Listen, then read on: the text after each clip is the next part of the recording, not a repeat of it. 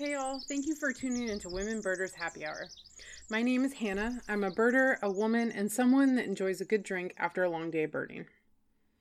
Women have been integral to birding since it started, but we haven't always been recognized for the contributions and impact we have. Men have dominated the guiding scene, festival circuit, leadership positions, and publications.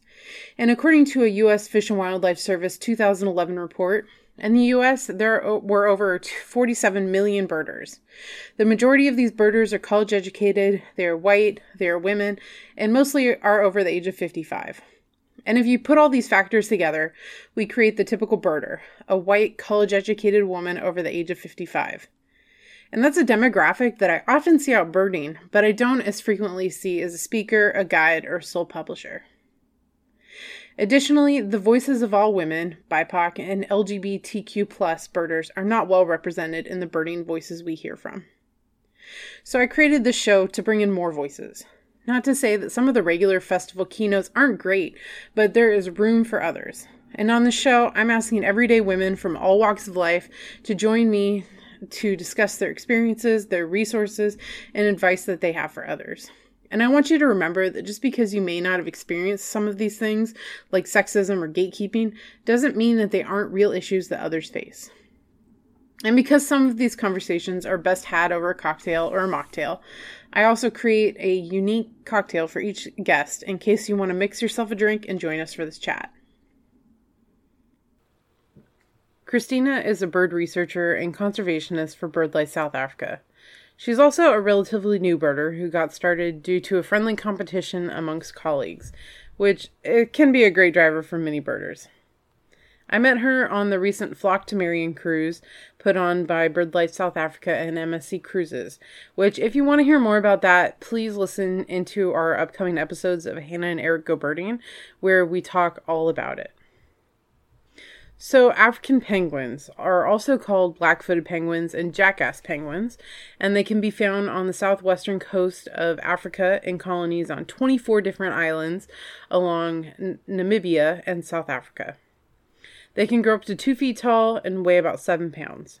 And I feel like they're your classic penguin with a black face and white and black markings on their body, which is used for counter shading. The undersides of them are white, which makes them difficult to spot by predators in the water like sharks, whereas their black backs help them blend in with the water from above. They do have pink glands around their eyes that help them thermoregulate. Blood is sent to these glands to be cooled off by the air, which seems kind of weird because, they're penguins. And penguins typically live in cold places. But these penguins live in Africa, and it can get quite hot where they live. They're a pursuit diver and feed primarily on fish and squid. They go out to the open sea to forage, and their preferred food, prey species, are sardines and anchovies. And they normally swim about 10 miles offshore. And unfortunately, due to a number of pressures and threats, they are now classified as endangered and are rapidly in decline. And this includes the decline of sardines in waters near their habitat, which has caused a shift in their diet to more anchovy heavy. And anchovy have lower levels of fat and proteins. And this can cause fewer chicks to get the nutrients they need to become adults. Other pressures include oil spills, and historically they were exploited for eggs, as well as mining of guano in their colonies for fertilizer, which they use for burrowing. So that has really wreaked havoc on their population as well. So they're a monogamous species and have high site fidelity, which means they return to the same site each year. And they lay their eggs in either burrows or scrapes in the ground under boulders or bushes. And both adults will help raise the young. Like all birds, penguins molt. However, they cannot forage at sea as their new feathers are coming in because they're not waterproof. So they actually fast during the entire molting process, which ends up being about 3 weeks, and they lose half their body weight in the process. So here is your African penguin. It's a pretty large scoop of vanilla ice cream, 1.5 ounces of whatever milk product you'd like to use. I used almond milk, but you could always use half and half or cream or regular milk, whatever. a shot of Amarula cream liqueur, Hershey's chocolate sauce or any kind of chocolate sauce that you like, and a splash of strawberry syrup. The one I used is Monin. So how you make it, you prepare the glass by drizzling chocolate sauce around the inside of it. And then you fill up your blender with vanilla ice cream, that milk product, and Amarula. Then you blend it and pour it into the prepared glass and top it off with a splash of that strawberry syrup. And this is based on a popular South African dessert cocktail that's either called a Don Pedro or a Dom Pedro, depending on where you look, but they're both the same thing. And it was created in the 1970s. Legend has it that it was created by a local chef who had traveled to Scotland, where a distiller poured whiskey over his ice cream while he was there. And when he arrived back home, he used Amarilla, which is a cream liqueur from South Africa made from sugar, cream, and the fruit of the African Marilla tree. It's also called the elephant tree or the marriage tree. It's slightly caramely and fruity with the strawberry, and the strawberry represents the glands on the penguin's face that helped it to thermoregulate. This cocktail is refreshing for a day on the water, watching the penguins swim about in the ocean. So enjoy a drink with me and learn more about Christina. Okay, well, Christina Hagen, thank you so much for joining me for this episode. Would you please tell me who you are? Thanks for having me. I'm Christina. I work for BirdLife South Africa. I work on the African penguin primarily, and I've been birding kind of for the last 3 years. Okay, so are you from South Africa? No, I have quite a complicated origin story, I guess. My father is a geologist, and he got transferred around quite a lot. So I was born in Brazil, and then we lived in Johannesburg in South Africa for a few years, and then moved to Venezuela, and then to Canada. Oh, wow. And then finally back to Cape Town when I was 16 years old. And I've been here ever since. So what kind of schooling did you have to do to become an African penguin researcher? So I did a BSc in zoology and botany at the University of Cape Town, and then I moved on to do a master's in conservation biology at the Fitzpatrick Institute of African Ornithology, which is also at UCT. And that's I kind of always knew that I wanted to be in conservation, and so when I heard about the conservation biology master's program, I knew that was where I needed to be. So you said you'd only been birding for a little while, but you've been working for BirdLife for longer. So yes. What made you start birding initially? So I've always been interested in all biodiversity, nature, whatever. But I've never really, before I kind of properly started birding, I wasn't into like IDing the really difficult ones. Like I knew the common birds, and I would be happy watching birds in the garden and stuff. But then, I don't know, I guess it was a combination of a few things. In BirdLife South Africa, we started a staff birding challenge, and my competitive side came out, and I wanted to not necessarily compete with some of the others who are really good birders in the organization, but compete with myself and try and see more species every year. And then also, I had a colleague and friend who's a very patient teacher, and he helped kind of get me into it a lot, and just kind of fueled my enthusiasm, which was there, but just needed a bit of a push. So what kind of work do you do with penguins? So I've done a few things over the years. I've been at BirdLife for 11 years now. What I'm working on currently is trying to start kind of re-establish an African penguin breeding colony. Oh, wow. In a nature reserve called De Hoop. It's about 250 kilometers east of Cape Town. And penguins tried to breed there naturally in the mid-2000s. And unfortunately, predation by probably a caracal, which is a kind of medium-sized cat, they also call it a lynx. Okay. Or in Afrikaans, it's a rooi cat. It's this reddish sort of medium-sized cat predator, and then also leopards are around, and penguins are obviously very vulnerable, not being able to fly, so when they breed on the mainland, they can get taken out very easily. So this this small little colony started naturally, and then the predators kind of realized it was there, and the penguins abandoned it. So I'm trying to re-establish it. I put up a predator-proof fence, and we're trying to get the penguins to come back. Oh wow, yeah, that's fascinating work. So what do you do to try to attract the penguins to coming there? Yeah, so we have two kind of approaches to this. We're trying what we call social attraction first, which is sort of taking advantage of penguins' colonial breeding behavior, so making it look and sound like there is a breeding colony there already. So I've got these really cool penguin decoys out that are super lifelike, and we took them to an existing colony and managed to fool tourists and penguins. And then we also have penguin calls that we're broadcasting on this big speaker, so that it kind of looks and sounds like there's a penguin colony there. And that was up for sort of 2 years. The predator-proof fence went up at the end of 2018, and then we put out the decoys and played the calls. We didn't have any penguins coming ashore. We did have one juvenile come ashore to molt, but it's hard to say with only one whether that bird was attracted by our efforts. And now we've moved on to the second phase, which is releasing juveniles, penguins at the site. Okay. So we're working with an organization called SANCOB, and then Cape Nature, which is the provincial nature conservation body, and they manage the reserve that we're working in. And SANCOB is a seabird rehabilitation center. They receive all these abandoned chicks every year, and they raise them, hand rear them, and then release them back into the wild. And so instead of releasing them at existing colonies as they have been doing, we're diverting some of them to be released at my colony site.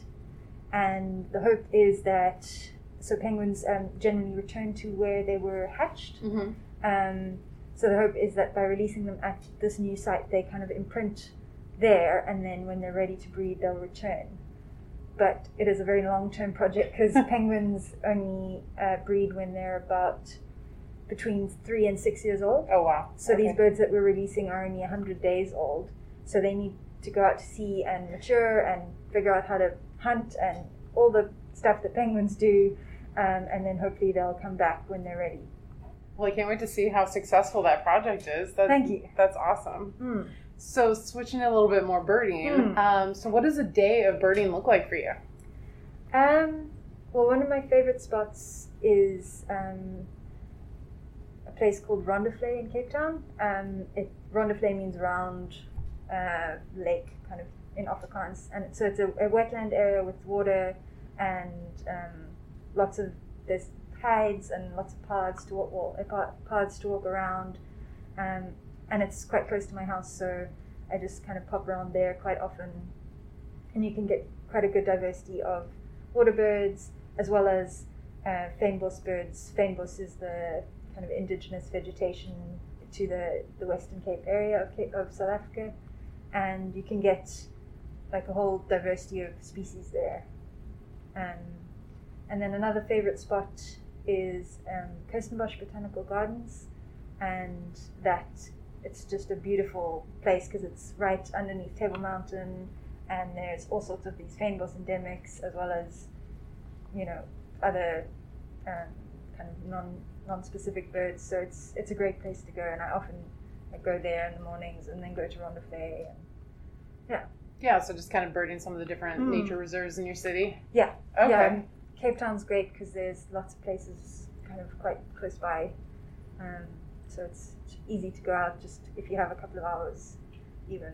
Well, with the backdrop of Table Mountain, I think that's got to be fantastic. We just saw it from the cruise ship, and it's absolutely gorgeous. It is. It's a beautiful city to live in. So what you said, you have somebody that has helped you get more accustomed to birding and get into a little bit more, but what do you think has influenced your birding the most? I think maybe it's the kind of community of South African birders, but also just the staff at BirdLife. I said we had this challenge that that kind of spurred me on to go out and bird. And also I started joining all these Facebook groups and WhatsApp groups and things, and that also just kind of fueled the passion, especially during COVID when everything was locked down. That was a nice way to still connect and see what other people were doing, and encourage me to just keep going out. And for anybody who's not familiar with it, that's listening, the South Africa birding community is just, like, as an outsider looking in, it's absolutely amazing. Like, I joined a lot of those Facebook groups, the South Africa listers and all that, and just, like, the amount of stuff that goes on and how, like, supportive everybody is just absolutely incredible. And there's very few other groups that I'm on that are like that. Yeah, it's incredible. If someone needs an ID, they post the photo and they have, all these people chiming in and helping them if they want, to be guided what the bird is, or if they just want to be told. It's great. That's so cool. Well, I'm glad you have that. That is definitely a good way to get, new people in and feel more comfortable with it. So what advice do you have for other women researchers or birders? I think it's about finding your passion, and whether it's something you're passionate about researching or just passion for birding, and kind of keeping that in the forefront and not letting yourself get discouraged by so in South Africa birding is quite a male dominated field still, and I'm sure in the rest of the world as well. Not to be discouraged by that, to know that there are other women out there who are just as passionate as you are, and we might not be as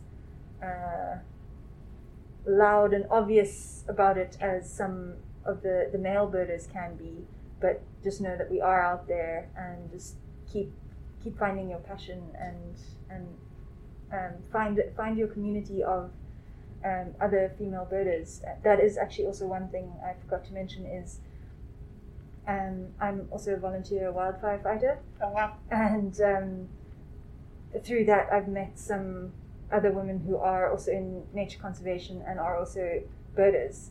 And there's every year BirdLife South Africa hosts a Birding Big Day, and so we formed this team of women, female birders, and we go out and do our Birding Big Day together. So that's also helped, is to find some other women who are interested, and we don't get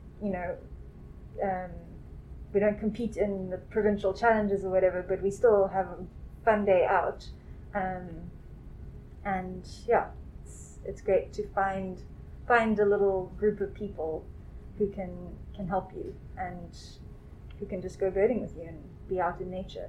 That's great advice.